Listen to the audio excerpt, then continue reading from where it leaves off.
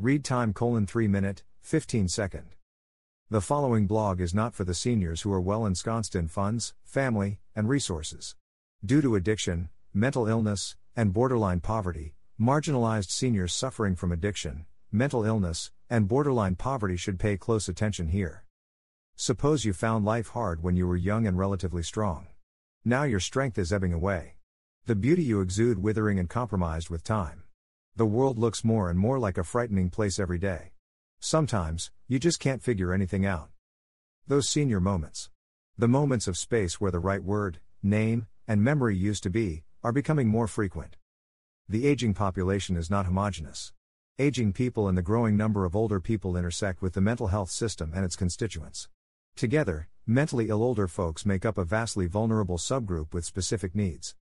The youth benefit from new medications, therapies, doctors, and specialized hospitals. During COVID and the rise of telehealth, treating anxiety in Zoom calls and online treatment was easy and made it even easier to be alone with your symptoms. As the darkness inherent in the aging process continues, and your saving account begins to empty, the reality of scarcity begins to foment. The inevitable vulnerability of old age seems perilously close to home.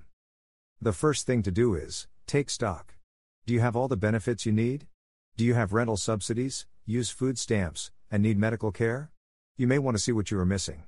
Can you apply for transportation benefits, long-term care, nursing, or home health aides? Find out where you can use and do it. Many insurance carriers have case management. Make the phone call and find out while you can still recognize the phone number. There are agencies in New York, and other places explicitly created for the elderly. They provide advocacy, counseling, and defense against abuse. Find these agencies. Have their information close at hand.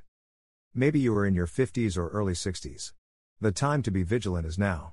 Plan your future while you can. Don't stop walking if you still can. Practice balance exercises.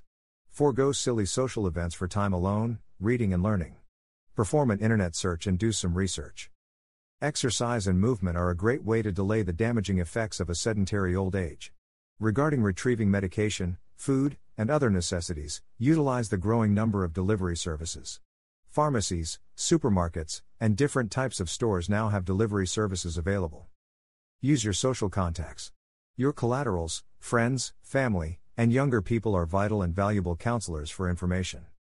Be good with medical documentation. You may need a will. An excellent start to end-of-life care and medical planning is a health care proxy. A proxy is somebody that will make health decisions when you can't. Have a specific plan for end-of-life medical decisions and a burial.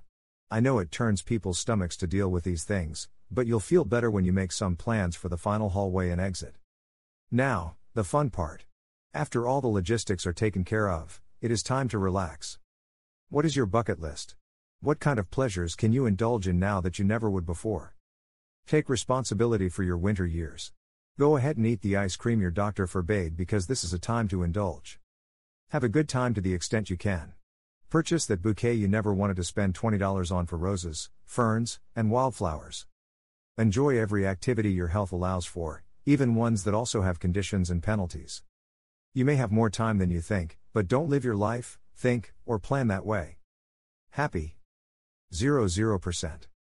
Sad. 0%. Excited. 0%. Sleepy. 0%. Angry. 0%. Surprise. 0%.